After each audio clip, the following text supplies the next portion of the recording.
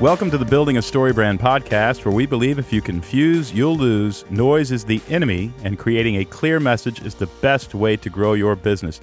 I'm your host, Donald Miller. I'm joined by my co-host, JJ Peterson. Hi, Don. And our correspondent, Allison Trowbridge. Hey, Don. Allie's on the show today because she has an interview, a second interview. It's the second interview of this podcast. There's two of them, with Jason Russell. Oh my gosh, it's so good. I think he's one of the world's great filmmaker narrative minds. Do you agree with that? He really is. Yeah.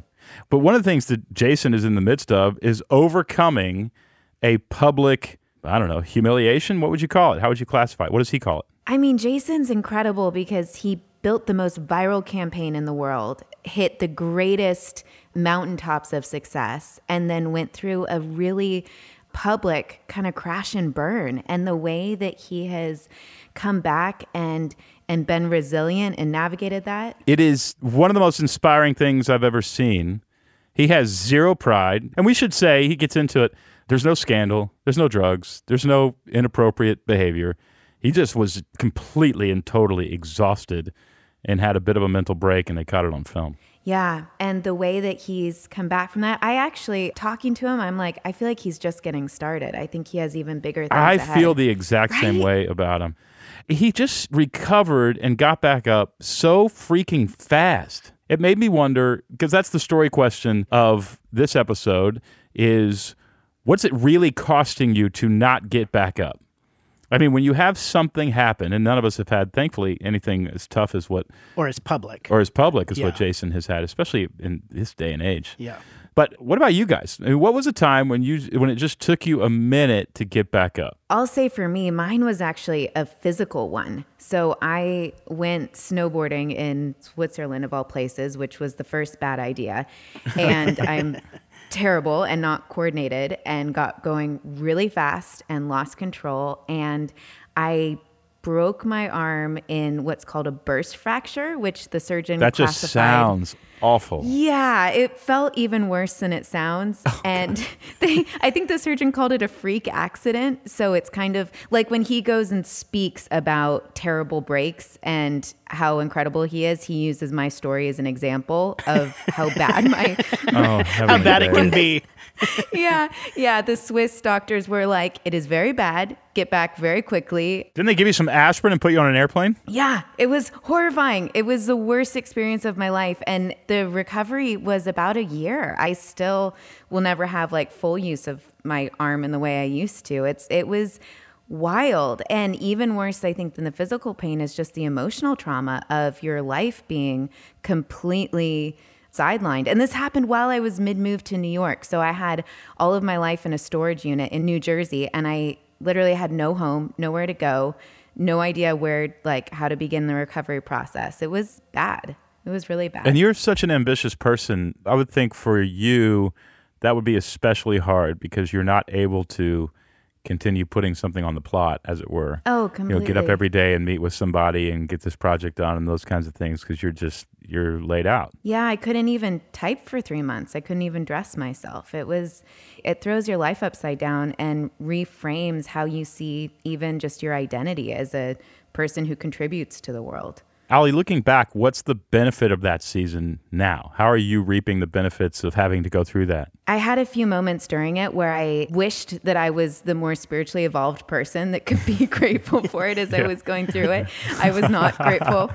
But, the gift of it was empathy, full stop. I think unless you go through that season of life and have that kind of traumatic flip your world upside down, there's no way that you have that depth of empathy and understanding for other people when they hit those crashes. And I would never go back to it, but I also wouldn't trade it for the world because I think it gave me, such a greater love and understanding for other people through hard things. That's beautiful. I remember when I was younger reading the story of Joseph in the Bible, and he becomes the second most powerful person in the world at the time. And he had this whole program to feed the poor, this 7-year program. And I remember thinking, if he hadn't been thrown in a well, would he? He probably wouldn't have that kind of empathy. Yeah.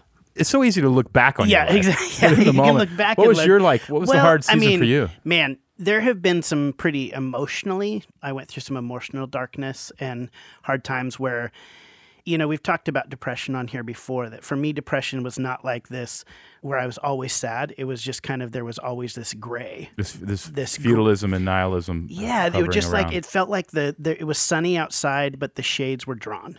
And that kind of like thing. And you just kind of go through a season of that where it's not like I was so like sad all the time. It was just didn't have a lot of motivation, and I didn't have a lot of movement forward in my life because it didn't feel like I could in a lot of ways. One thing kind of that I ended up doing that helped both emotionally and ultimately physically was I decided at one point to run a half marathon.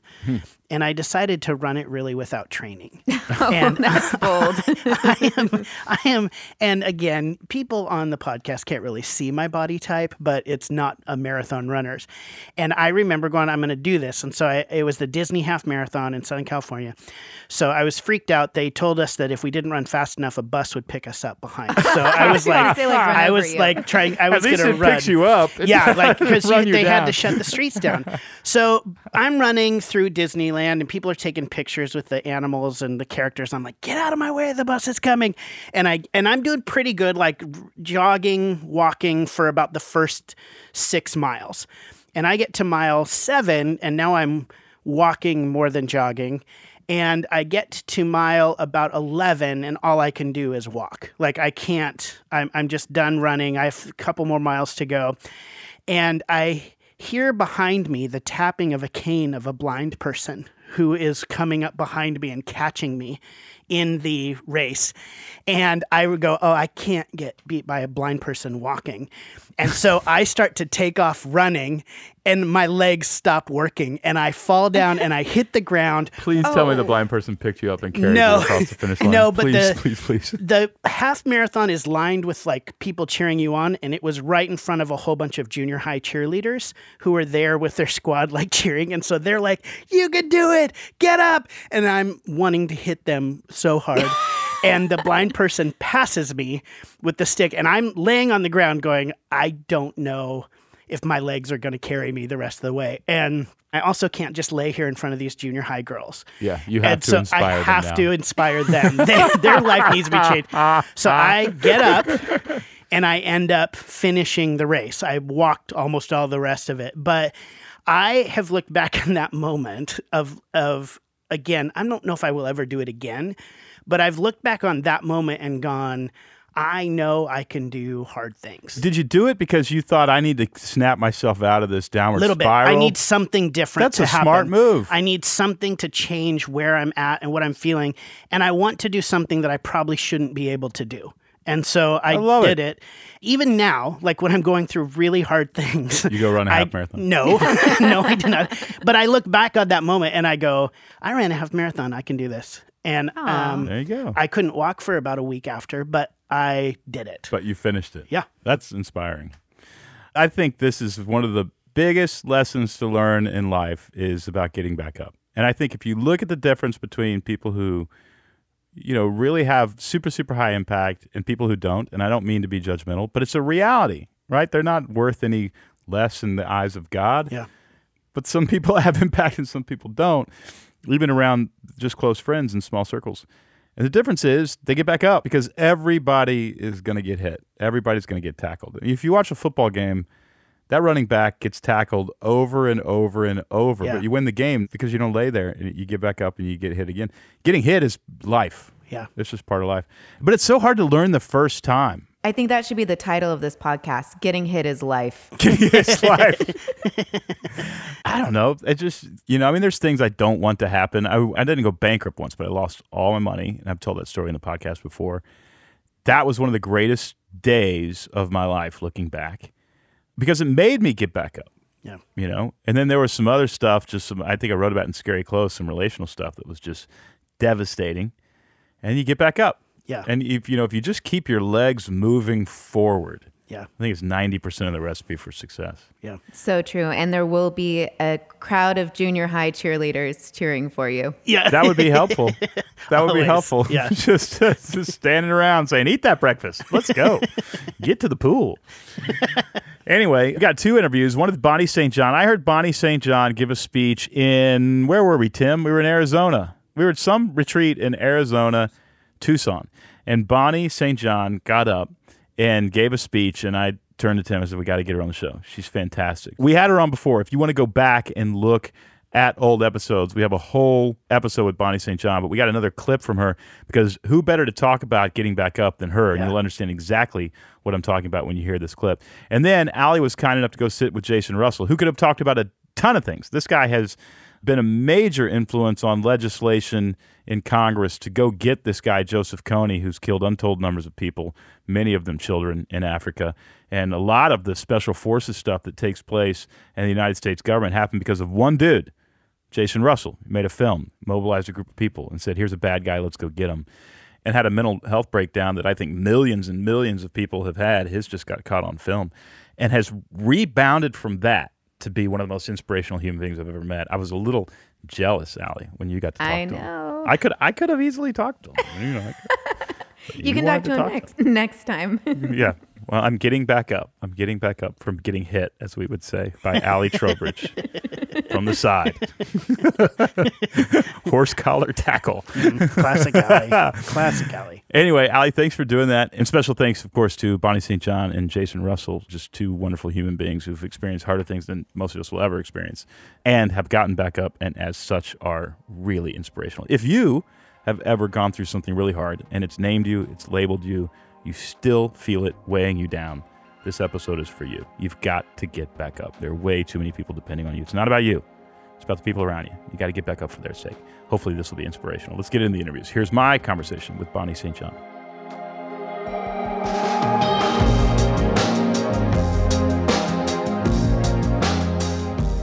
Bonnie, thanks for joining us again on the podcast. Oh, it's great to be back. You've been on our podcast before, but you're known as somebody who really understands resilience and how to keep going. And I think you understood it in a primitive way before you started understanding it in a scientific way.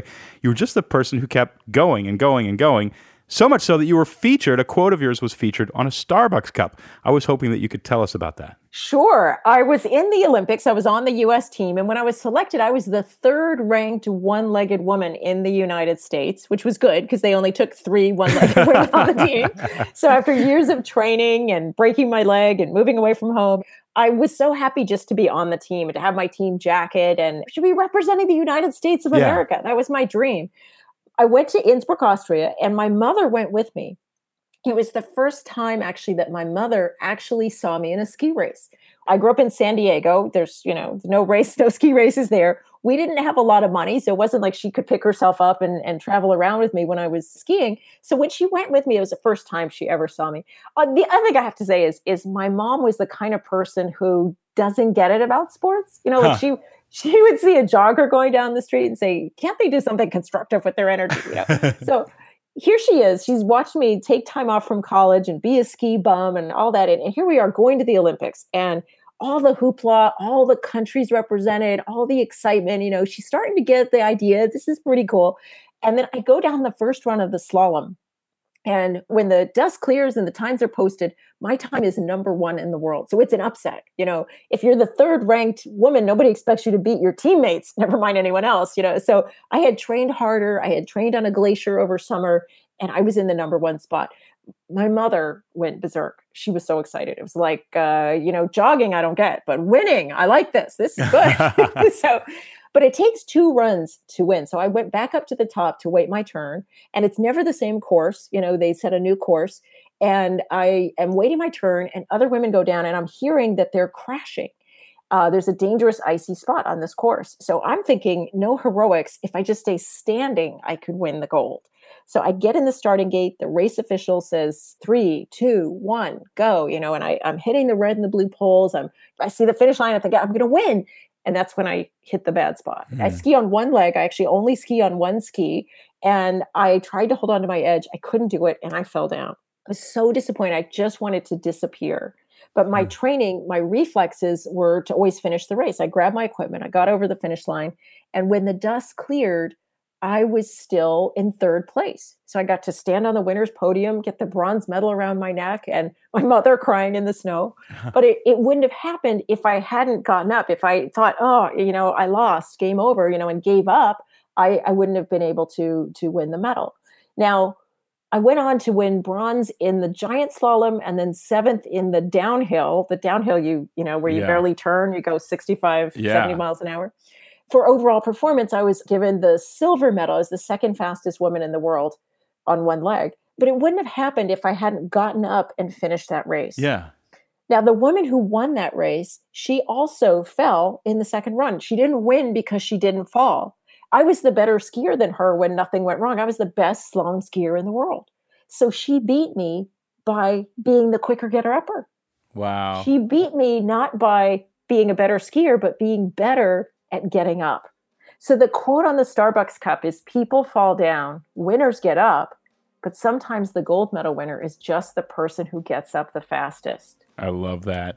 Oh, Bonnie, thanks so much for telling us that story. You're welcome. And it's just, in today's economy, it really is about resilience. Rosabeth Moss Kanter says, resilience is the meta skill. We all have technical skills and strategic skills, but resilience makes all of those skills show up stronger and better. Oh, I absolutely believe it. Bonnie, thanks for the encouragement and inspiration. Thank you. Take care.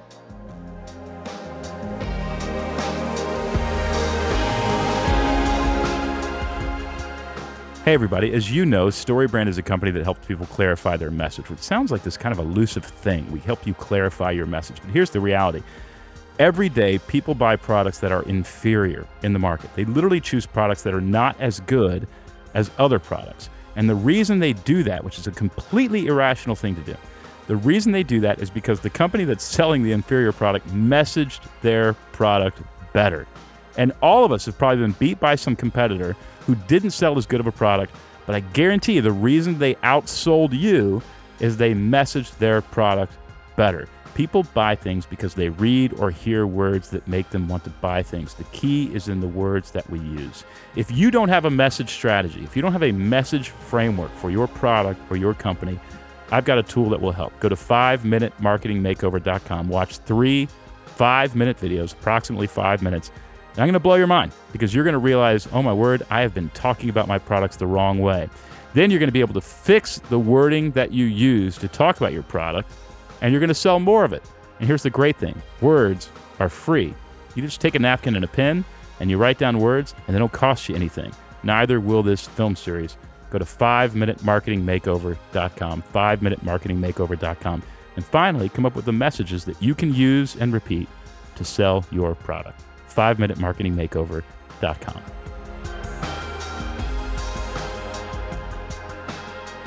Now let's go to Allie's interview with Jason Russell.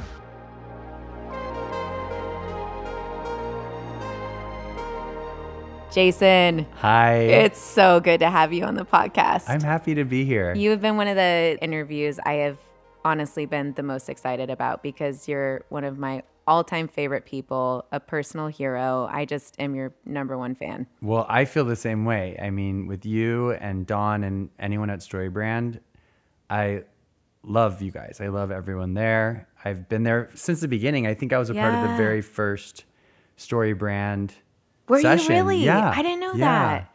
But it's neat because, gosh, I worked for most of my 20s in the anti-slavery movement, but when I was a sophomore in college, a couple young guys came to Westmont where I went to school and screened this film called Invisible Children, and it kind of lit a fire amongst the students on campus, and we started clubs and we started all these events. And I don't know, until that point, I don't think anyone really talked about social justice. And it's such a funny thing to say that looking back now, but the work that you guys did really shifted the way I think our generation thought about our work and our purpose and the way we could make an impact.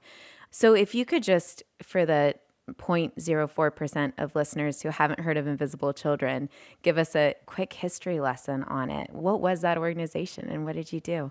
Yeah, it was really just birthed out of my desire to A, go on an adventure, and B, to find a story that no one was really talking about or covering. And at the time, like you said, 2001, I'm graduating film school at USC, and I was ready to go make big Hollywood movies, musicals specifically, because that was my background. And I couldn't get anyone to go with me to South Sudan, where like I was reading reports that 2 million Sudanese had been slaughtered in a genocide. Yeah. And I was like, wait, this is happening right now? Like, we're studying the Holocaust, which happened decades ago. Why aren't we talking about a Holocaust right now? And so, again, my heart wanted to make Hollywood musicals, and that's what I was trained to go and do. But then my heart was divided because I was like, I want to go document a genocide as well. And so I scrapped some money together through friends and family, and I convinced this guy, Bobby and Laren, to go with me and make the movie. And honestly, our whole intention was capture the footage. If we have time, cut it together and then go on with our lives. Like, you know, maybe go to a festival or something. That would be cool. We didn't really know what would come of it. And I should say that we actually became such good friends with these children in northern Uganda, which is like right below Sudan. So we went to Sudan and we didn't get the story we wanted. We were kind of bummed.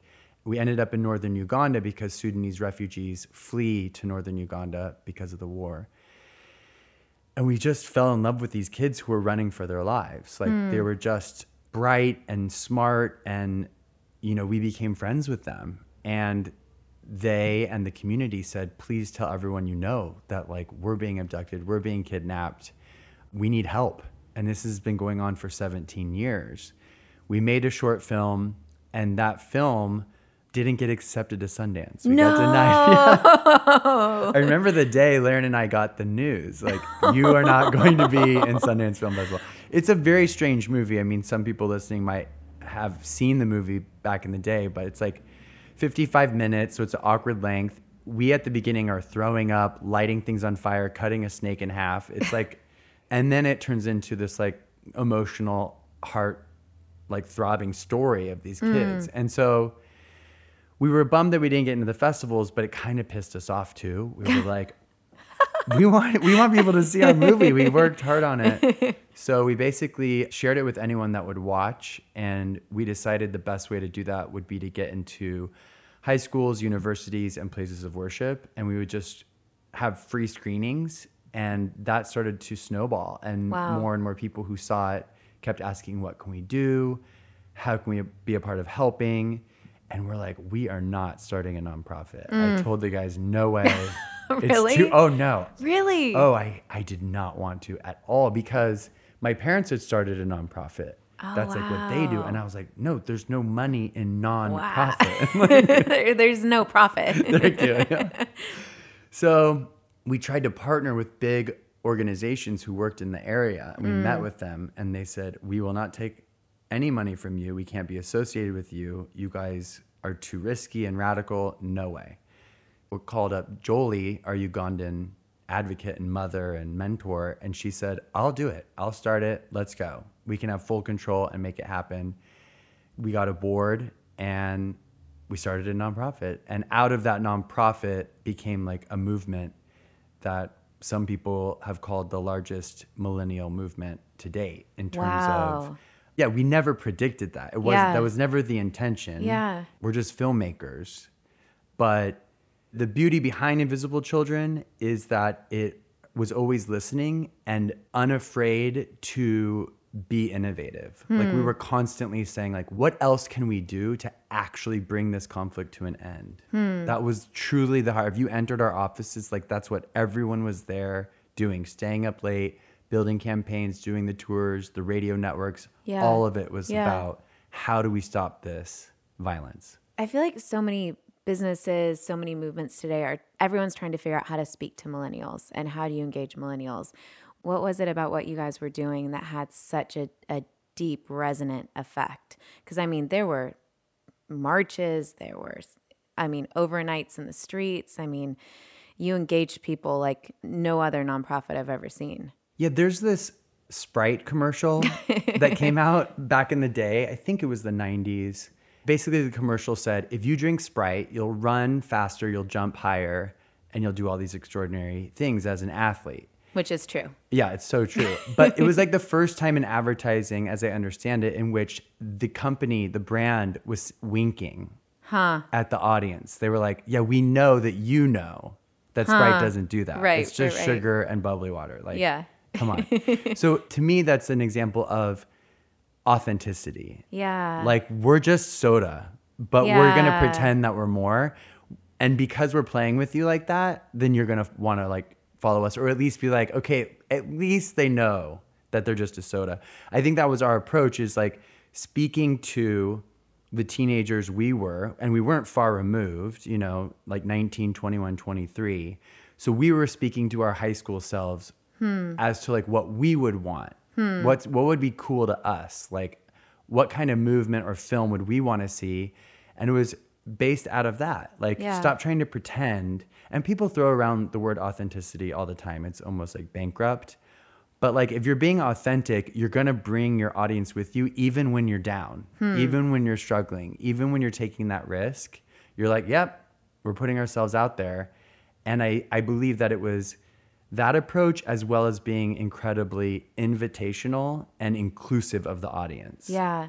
Like, this is your organization, you know, in all the big business decisions or even board meetings and stuff, we would always have young people there. The interns would be sitting right alongside of us. And we're like, what do you think? Yeah.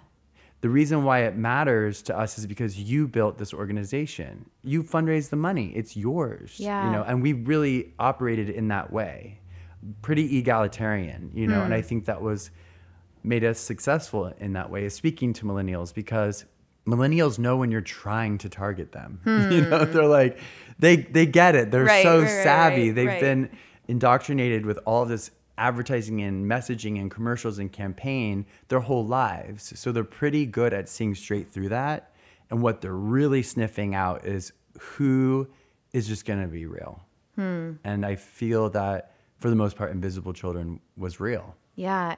You made your supporters the heroes. They are the heroes. Yeah. I mean, when you look at all of our media, like from the Bracelet films to any of the movies, it was about the young people who supported it, who we eventually brought to Uganda, who eventually became close friends with the survivors and victims of the conflict. Like, we just told the truth. You know, this is Brittany Dion, this is Amanda, this is Ty. Like, these are real people. They were sitting watching the movie like you are a year ago, and now you're hearing their story. Yeah. It wasn't hard to make them the heroes, because they truly were and are, you know, on both sides, not just like the Western youth.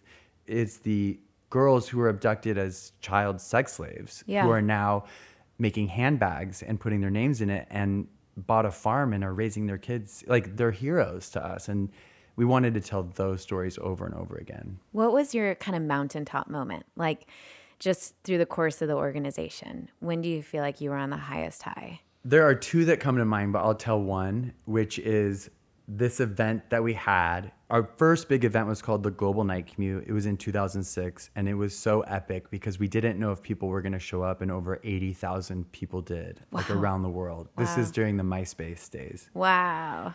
So we were blown away by the willingness of people to sacrifice and sleep in the streets for a conflict that was 6,000 miles away. Like, we were like, really? Or 9,000 miles? I don't know. It's a long way. Long way. And then we did another event called Displace Me the next year, and that was equally as epic. 15 displacement camps across the nation. Stories of victims of displacement were being projected on these giant blow-up screens. It was like such a cool, moving event. People were like fasting, you know, and acting as though they didn't have a home just for one night to like imagine what that would be like. And so at that point, we were like, we just threw two amazing events. We can never top it. But we went all in on this event called The Rescue. And basically, participants of the event had to go to their city center. And this was the first time we really went international. So it was in like, I don't know, 10 or 15 countries around the world. And they couldn't leave their city center until an influencer, like a politician or an A-list celebrity, and the media showed up to cover the event. It was like a hostage situation. Yeah, so we were like, go to your city center, and there's a lot of buildup before you have to ask your congressman or senator or like any A-list celebrity to come. And we did it, and we really went all in. But 9 days before the event, we decided if they don't get the media or an influencer out there, then they're going to stay there. for days. Like the event was on Saturday, and we're like, just stay there. If you get rescued, you can either go home or you can go to the next city that needs to be rescued. Wow. So it was like an all in, like chips are all in. Like this could be wildly embarrassing for invisible children. Wow. So long story short, we all end up 7 days in, going from city to city in buses, in vans, in caravans. People are flying from Australia and London all over, flying to come to the city that needs to be rescued. It ended up being Chicago. There were about 1,000 of us in the streets sleeping, and we were waiting out for Obama, Michelle. We would take the vice president or Oprah Winfrey because it's her town, Chicago. So we went to the studio and we did this protest where we sang this song to her staff outside, and no one came out. And the leaders at Invisible Children were like, what do we do? We were like, what do we do? So we slept at this church like for another night, and then we got up at 4 a.m. and we went back. And we surrounded her entire city block. It's like a studio in Chicago. We surrounded the whole thing with like protesters. She drove in. You saw her car. This black Suburban drove in. She walked straight out of the building. 10 minutes later, said, what can I do? Wow. She invited us up to her office. We said, we just want your attention. Like, that's all. We want you to go on camera and we'll film it and you just read this poem. And she's like, you just want me to read a poem? Why don't you go on live in an hour on my show? I'll give you the first 2 minutes. So she gave us the first 10 minutes. Wow. And she rearranged the show within an hour. It was live.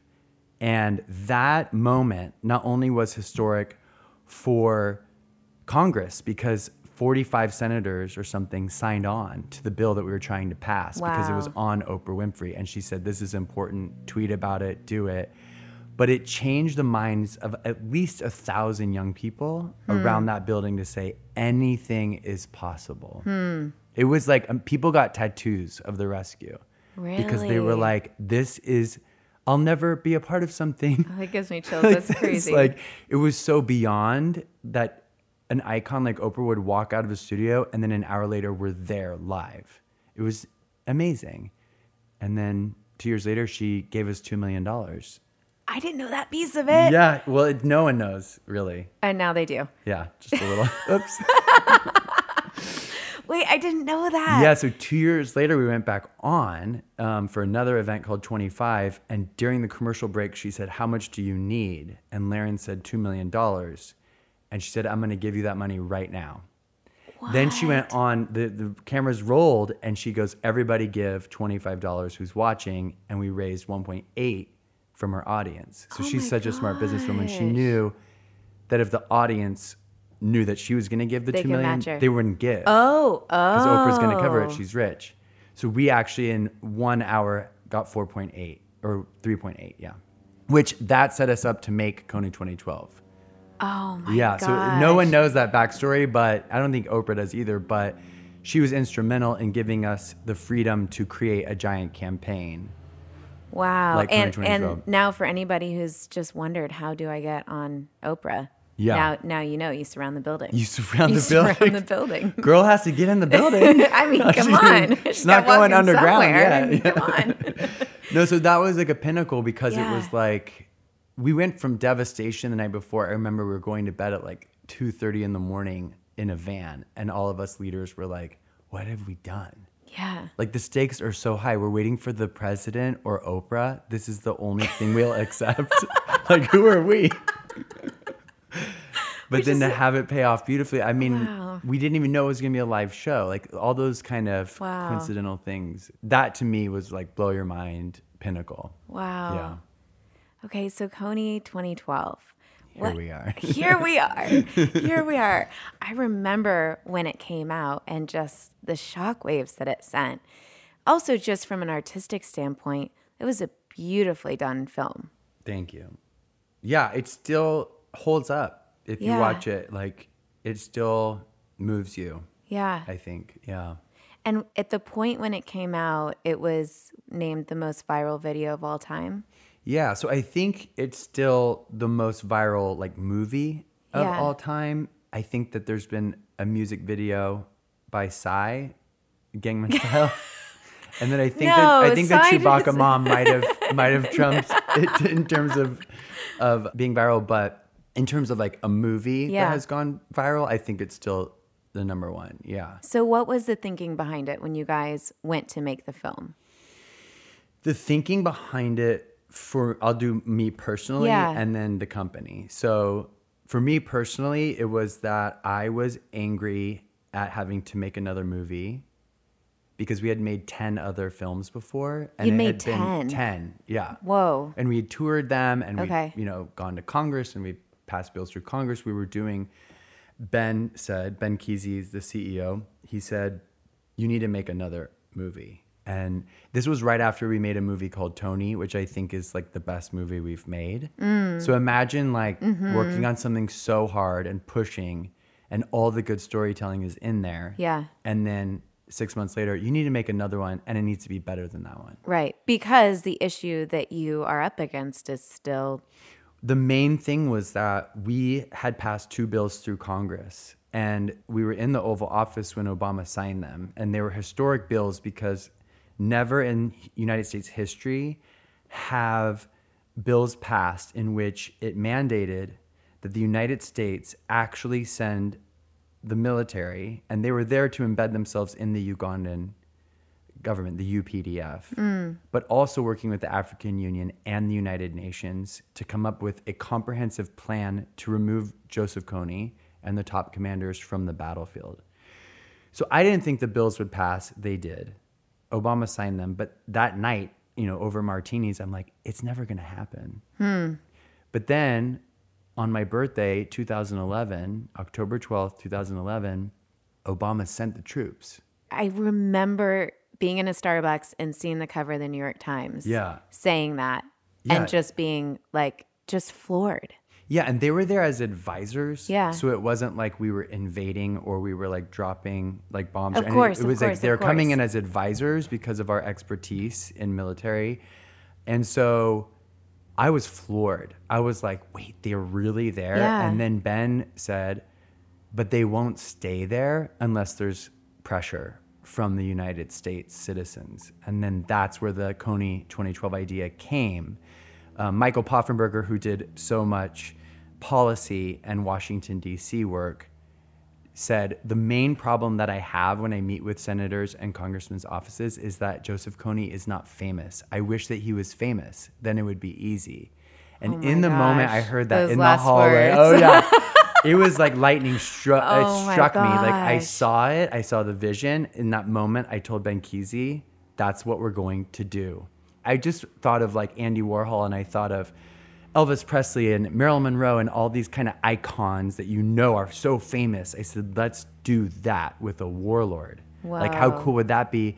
And fortunately, it was an election season, so we got to embed 2012 into the zeitgeist of politics, where people are always seeing the candidate next to the number. Right. And so to have Kony, a warlord, next to like a presidential year was massive for us. Yeah. But we didn't know if it would work. So you made this film. How did you make it go viral? We made it go viral because for 10 years, we sent out young people who volunteered their time. They're called roadies, and they gave up a semester of their life or school, and they would do screenings. And over the course of 9 years, we did over 15,000 screenings to a direct audience of 5 million young people. Oh my gosh. So 5 million young people had a face-to-face interaction with a roadie or a Ugandan who survived the conflict. Wow. So it was very personal. So I always have to try to paint that as the background, because without that kindling to the fire, it would have never gone viral. Yeah. I feel as though those 5 million young people who felt invested in the cause, when Kony 2012 came out, they were like, finally. Yeah. Like now it's time to go full force. Yeah. And so with that as a base, and then like Kristen Bell was incredibly influential. She hosted the screening in LA, and her advocacy and tweets over the years had helped, but this was like major because she had an audience. And honestly, I think that the way we baked the campaign, the way that the dominoes were lined up for the campaign was incredibly strategic. Like we had learned over the years, okay, this works, this doesn't, this works, this doesn't. And so we were all working as a unit And I think there's an MIT study on Kony 2012 because they studied like all these hyper success situations or scenarios. And the one thing that all these hyper success things had in common was the team was focused on one goal. And our only goal for that campaign was to make Kony famous. So when you have that singularity of a goal, you have that singular vision of a goal, then it becomes freeing. It's so clear. I think StoryBrand talks a lot about this. It's like clarity. Yeah. Clarify your message. Yeah. Like simplicity. But you know what? It's so hard to do. It's the hardest. Yes. It's the hardest thing to do. Why is it so hard?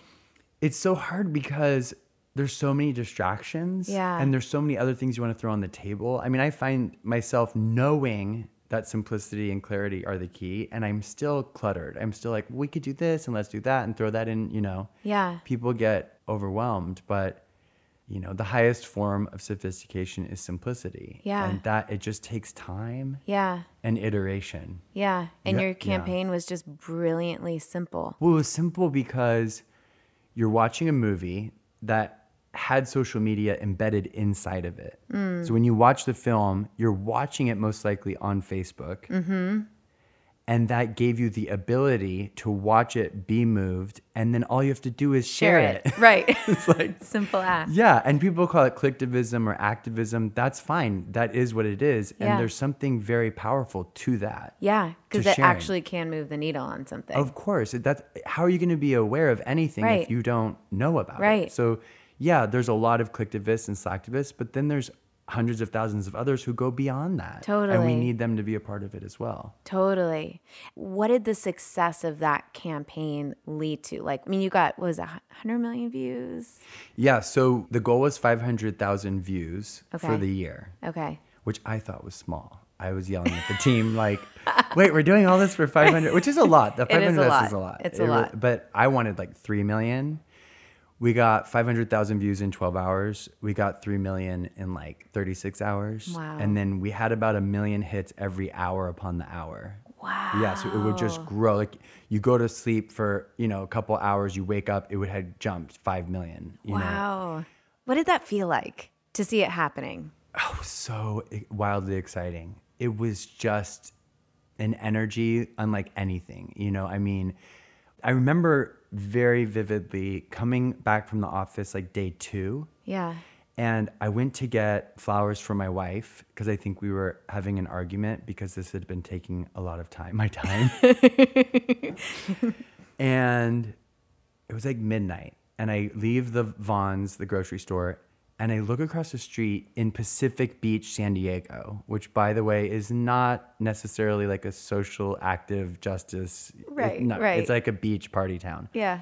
And on the bus park are Kony 2012 posters that someone had printed out and made and put it up on the bus stop. Oh my God. And I got goosebumps. I was like, what? Like, this is actually, people are actually doing it. You know, wow. I still get pictures today of people in the outskirts of Guatemala, and there's a Kony 2012. Oh my God! Like seriously, so people were doing it, and it felt like a watershed moment. Yeah. It felt like Tom Shadyac, my mentor, called and he said, "People are waking up. You can feel them waking up in a very real way," and that's what it felt like. It felt as though something phenomenal and extraordinary was happening. And I think the dark side of it is that people wanted to own it and people wanted to confuse the messaging and people wanted to throw out, you know,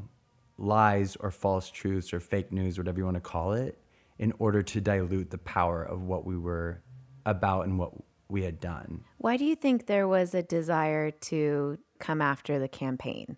Like I remember bloggers coming out and trying to attack the campaign, and it seems like, you know, you get something that's doing such good in the world. Why does something doing so much good come under attack like that? Yeah, I think it's layered. My response would be that it's like 3 things. One is that if you wrote an article about Kony 2012 during this time, you would get hundreds of thousands of readers. So it was this clickbait mentality. And if you could make it divisive or controversial or get the scoop on Jason Russell is this religious fanatic who's trying to spend his evangelical white savior message, that is so provocative. Wow. So if you're someone who wants to get readers, you better write an article that is provocative and divisive. And I mean, which we see so much of that today. And I'm so idealistic and like I believe the best in everyone. Like I did not too. see that coming. Yeah. But my friends and I always talk about there's always this wave of anything you talk about. Anything has glory days, 3 days, 4 days online, and then you watch people start going after it. Whether it's, you know, Justin Bieber or whether it's politics, it's like nothing can be good for that long online until the dark shadow comes out and everyone has to trash it, you know? Wow. So it's just like a part of the cycle, unfortunately. Yeah. If anything comes out and has hyper success, prepare yourself because the critics are coming and they'll take you down. And I just remember feeling, you know, days before my breakdown, so underwater and so attacked. And Ben Kesey had to keep telling me, like, you did nothing wrong. We did nothing wrong. But it was hard for me to believe that because everyone was so upset. Yeah. You know, I couldn't figure out why are they so upset. Yeah. So it felt beautiful and then it felt like a nightmare that I couldn't escape. Wow. I mean, I read a statistic a couple months ago that during the 10 days after Kony 2012, all of Twitter, 60% of Twitter had a hashtag Kony 2012 attached to it. 60%? Yes. So the majority of tweets coming out over those 10 days, half of Twitter was talking about. That's crazy. That's unreal. I mean, I think only Trump has like been able to match. He's trumped it. Yeah. Yeah.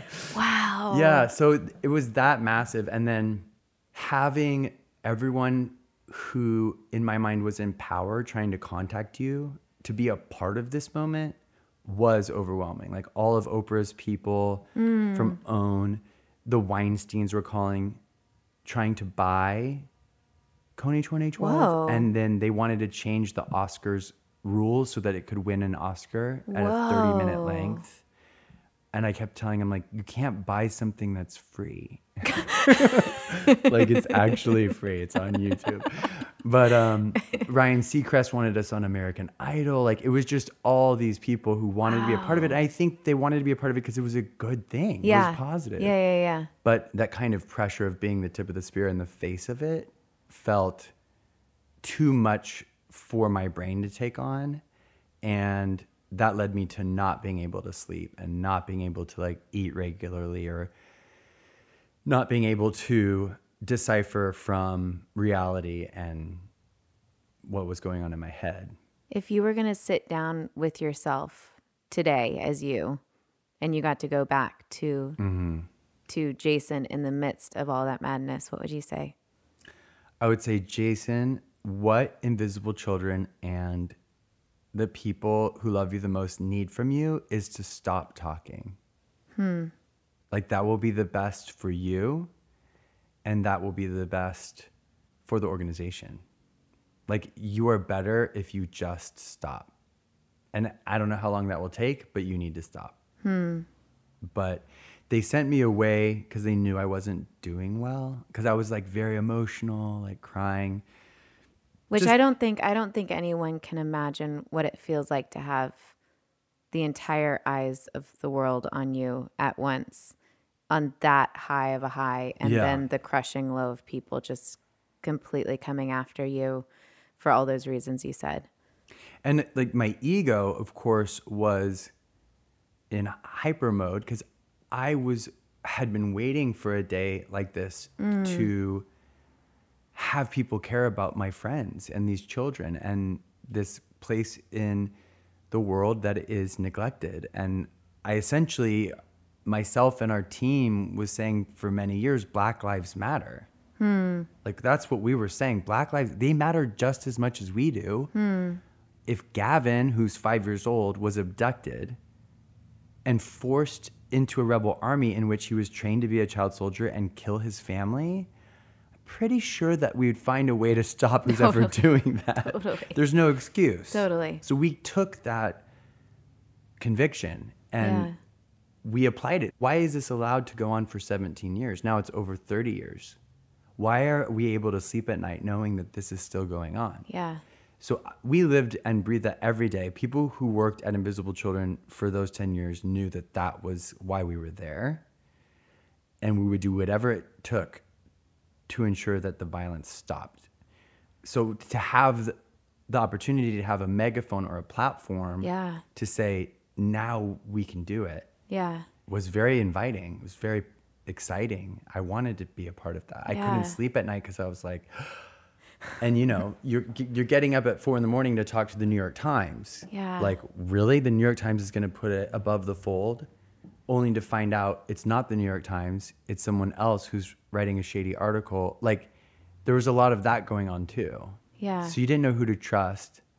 You thought that if you did another interview, you could get ahead of the messaging. That's not true. You can't. That's not true, because it's like feathers in a pillow. Like, once the lies are out there and the wind takes them, they're there. The feathers will blow. So I think that's what was frustrating too, is that millions of people still just know me as the Naked Meltdown on the street. Very few of them, I think, have heard life after that. Yeah. And so that's just a strange way to navigate the world. Yeah. At least for many years it was right after, because people would look at me like, oh, are you that guy? I'm like, yeah, that's me. And they would be like, how are you? You know, most people are earnest and they cared. But yeah, it was wild. How did your team come around you in the days just after, and your family? Yeah, I mean, so I was so out of my mind that I was handcuffed and brought to a facility for 17 days in like one corridor. I didn't know that. Yeah. So there was like Wow. 20 crazy people. And I just say crazy, I mean like mentally unstable. Like they're quarantined because they're a danger to themselves or others around them. Yeah. And so what's really challenging about this program that we have is putting 20 crazy people in one facility only heightens the crazy. Gosh. Like, I was basically taking over, standing on tables, like leading a rebellion within the facility. It was, I mean, No. yeah, no, it was wild. I didn't even know where I was or who I was. I thought they were trying to kill me. I wouldn't take any medication. You didn't know where you were, who you were? No. Really?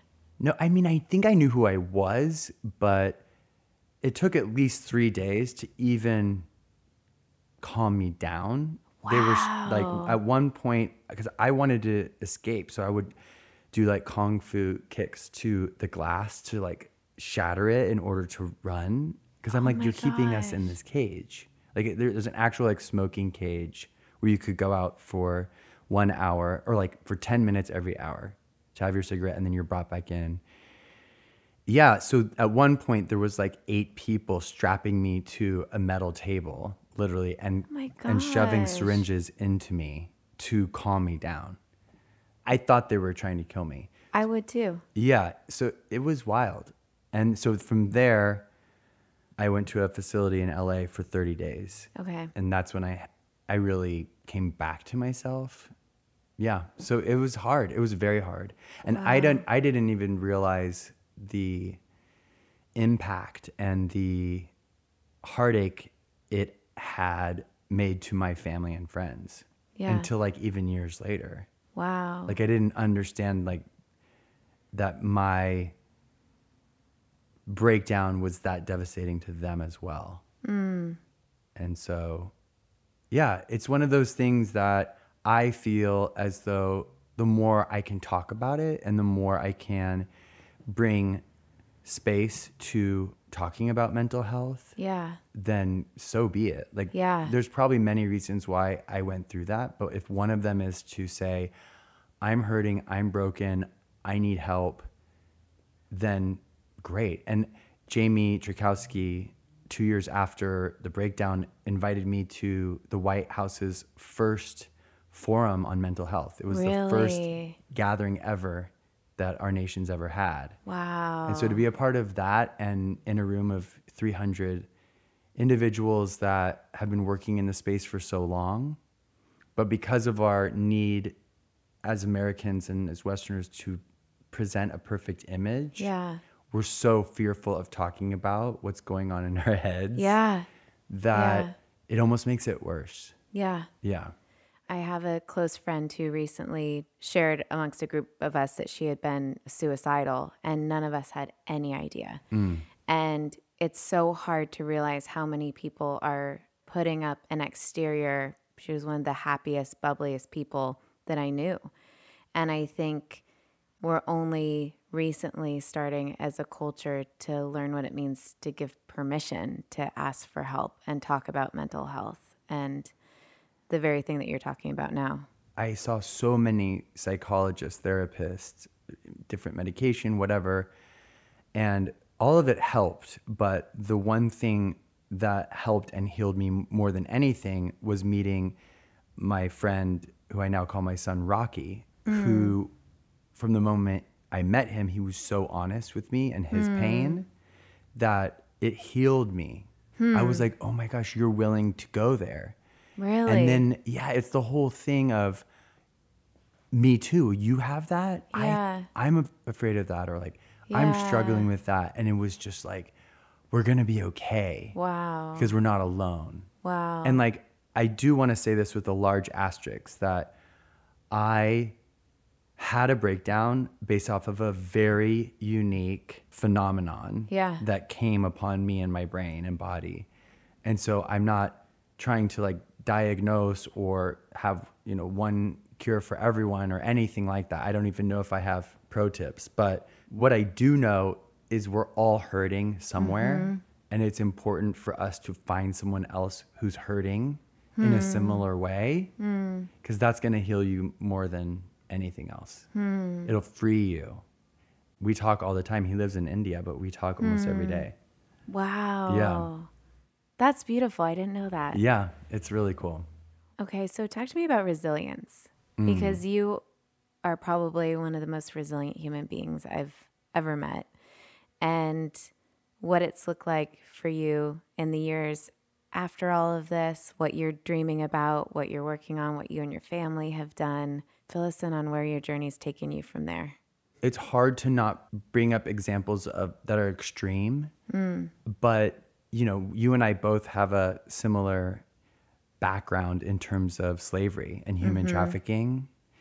And the conflict, the LRA, Joseph Kony, is a form of slavery. They're abducting children and girls for sex and the boys for child soldiers. And then I got to work with International Justice Mission and their work around slavery. And so for me, it's this notion of, yes, you can get tired doing the work of justice, but the people who you're serving and you're partnering with, they're the most resilient people on the planet. Like, they've literally had every single thing taken from them. Their bodies are used as a commodity. Completely. Yeah. And so I was in Uganda a couple months ago, and I looked at Jolie and I go, I'm really tired. Like, I feel like I'm still going and I'm still like doing it. And she looked at me and she said, I'm not tired. I'm not tired, Jason. I have energy. Wow. And I looked at her and she's like, I serve these people. Like, she's serving these children who have this thing called nodding syndrome, which basically makes them incapable of like eating and mobilization. They're like dying. There's like 10,000 of them. It's an effect of the war. It's a side effect. Wow. And no one knows what it is. They have doctors who've been there. They have no idea. She's helping them and opening a center, and she's doing it for free. She's just figuring it out. Wow. But I feel like if you stay close to the true narrative, which is like what Christians would call like the least of these, or like the idea of like the most impoverished, you have the energy to be resilient, to keep going. Because like my breakdown, I was in a plush like place in Malibu or whatever that I got to rehabilitate.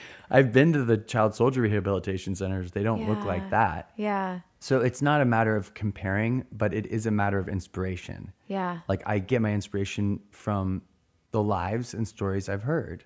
Yeah. And they're so resilient. They're incredibly resilient. They have no reason to smile. They have no reason to keep going. And yet here they are. And they're doing it. And so that's what gives me a lot of strength. Obviously, like my wife, who's like, she's the warrior. She's the incredible. rock. Yeah. And she also, like, one of the greatest gifts she's given me is to ensure that I don't take my life so seriously.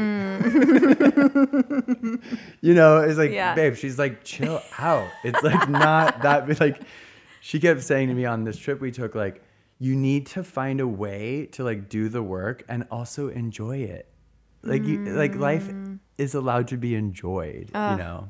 And like, that's so important when you have kids too. Yeah. You know, because they're looking to you and they can feel the intensity or like the anxiety. Yeah. You know, and you're like, no, have fun. It's actually like important. And joy giving to serve others. Yeah. I mean, so one of my favorite things that you've done is just the way that you've incorporated your kids into your and Danica's activism and the way that you engage the world. And you had a book come out last year that I'm obsessed with, A Little Radical. A Little Radical. Yes. Can you talk to us about A Little Radical and the ABCs of activism? As my time at Invisible Children was coming to an end, I thought like, more than anything, I want to take the lessons that I've learned over the last decade and like put them into a simple form. And there's nothing more simple, I think, than like a children's book, like a kid's art book. And so we kickstarted the project, and a year and a half later, we had the book, and we used the book as a platform because we feel that in the world at large, but specifically in America right now, we need to come together around a lot of things. And there's actually, we wrote the book with the intention of like, what can we all agree on, right? And so we are coming out with a podcast in 2019 to give families, but specifically parents, millennial parents, a way to talk about these issues with their kids. Oh, I love that. Because what I found and Danica found is like in junior high, high school, even college, when we were going there back in the 90s and early 2000s, people weren't talking about these things. No, not at all. Why do we have to wait till you're 20 to find out about some of these harder issues? Right. Kids are actually really smart. Yeah. You can teach them things and they'll start to get it. And sometimes better than we do. Totally. They have clarity of vision. They have like the magic of like, why don't we just do this? My favorite Madeleine L'Engle quote, she says, write the book that needs to be written. And if it's too complicated for adults, write it for children. I love that.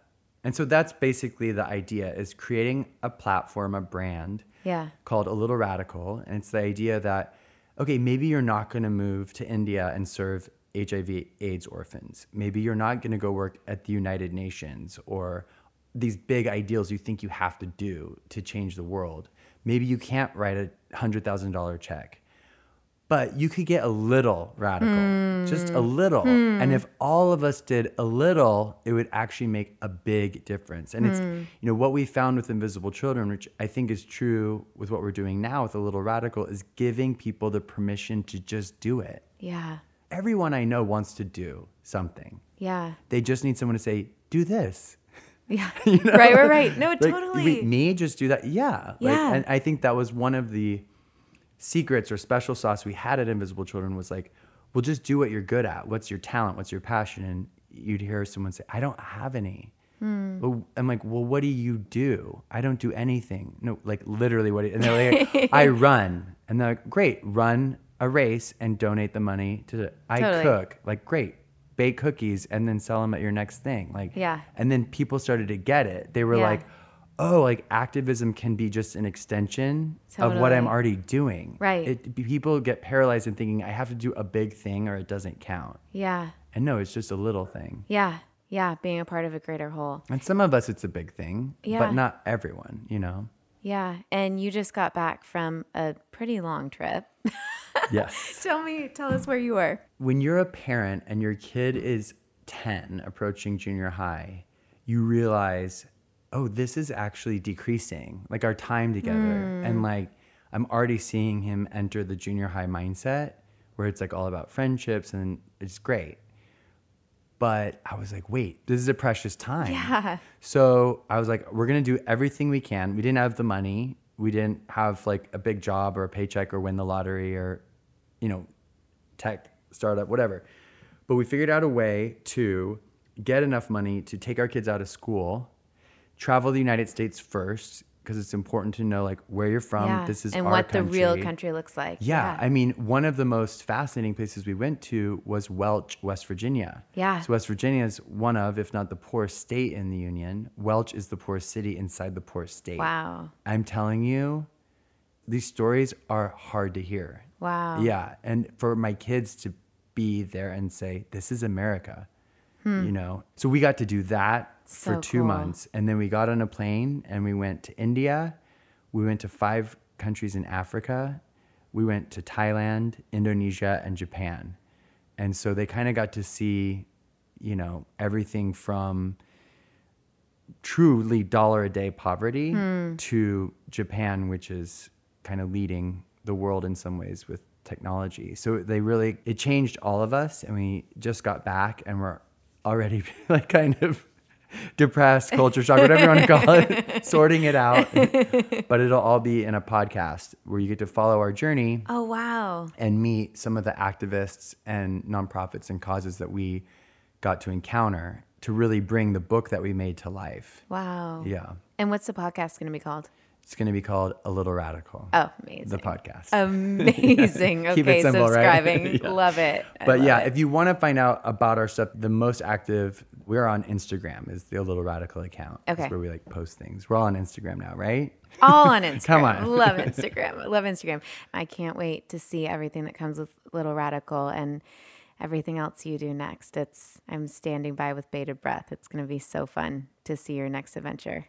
Well, I don't know if it's a poem or just a saying that Mary Oliver, the poet, Yeah. when asked like whether we should do something or not do something, her answer to that is asking yourself a question. Is it good for the children? That's it. And so when you think about business, politics, like whatever, you have to ask yourself, is it good for the children? And their children and their children. Like you have to think about it in that way. And so when you think about taking away, you know, these national parks, not good for the children. You know what I'm saying? Like probably want them there for the children. But you know what I'm saying? I think that in that question comes such clarity of how we should move, you know, because we're so reactive and we're so like temporary in our decisions, like, oh, today we'll make a profit, perfect, let's do it. It's like, but is it good for the children? You know, is this messaging good for the children? Is like this conversation we're having, like, so that's where A Little Radical really came from. That if young people can be taught to be brave and kind and creative, I mean, imagine what's going to come with Gen Z who are like 20 years and younger. I mean, that's a world changing opportunity. Yeah. So that's what we're about. Oh, I love it. I can't wait. Jason, you inspire me. You inspire me. Oh my gosh. Every time I talk to you, I'm like, can we work together? Yeah, we can. Okay, we great. definitely will. We Yeah. definitely will. Yeah. Thanks so much for being on. Thanks for having me.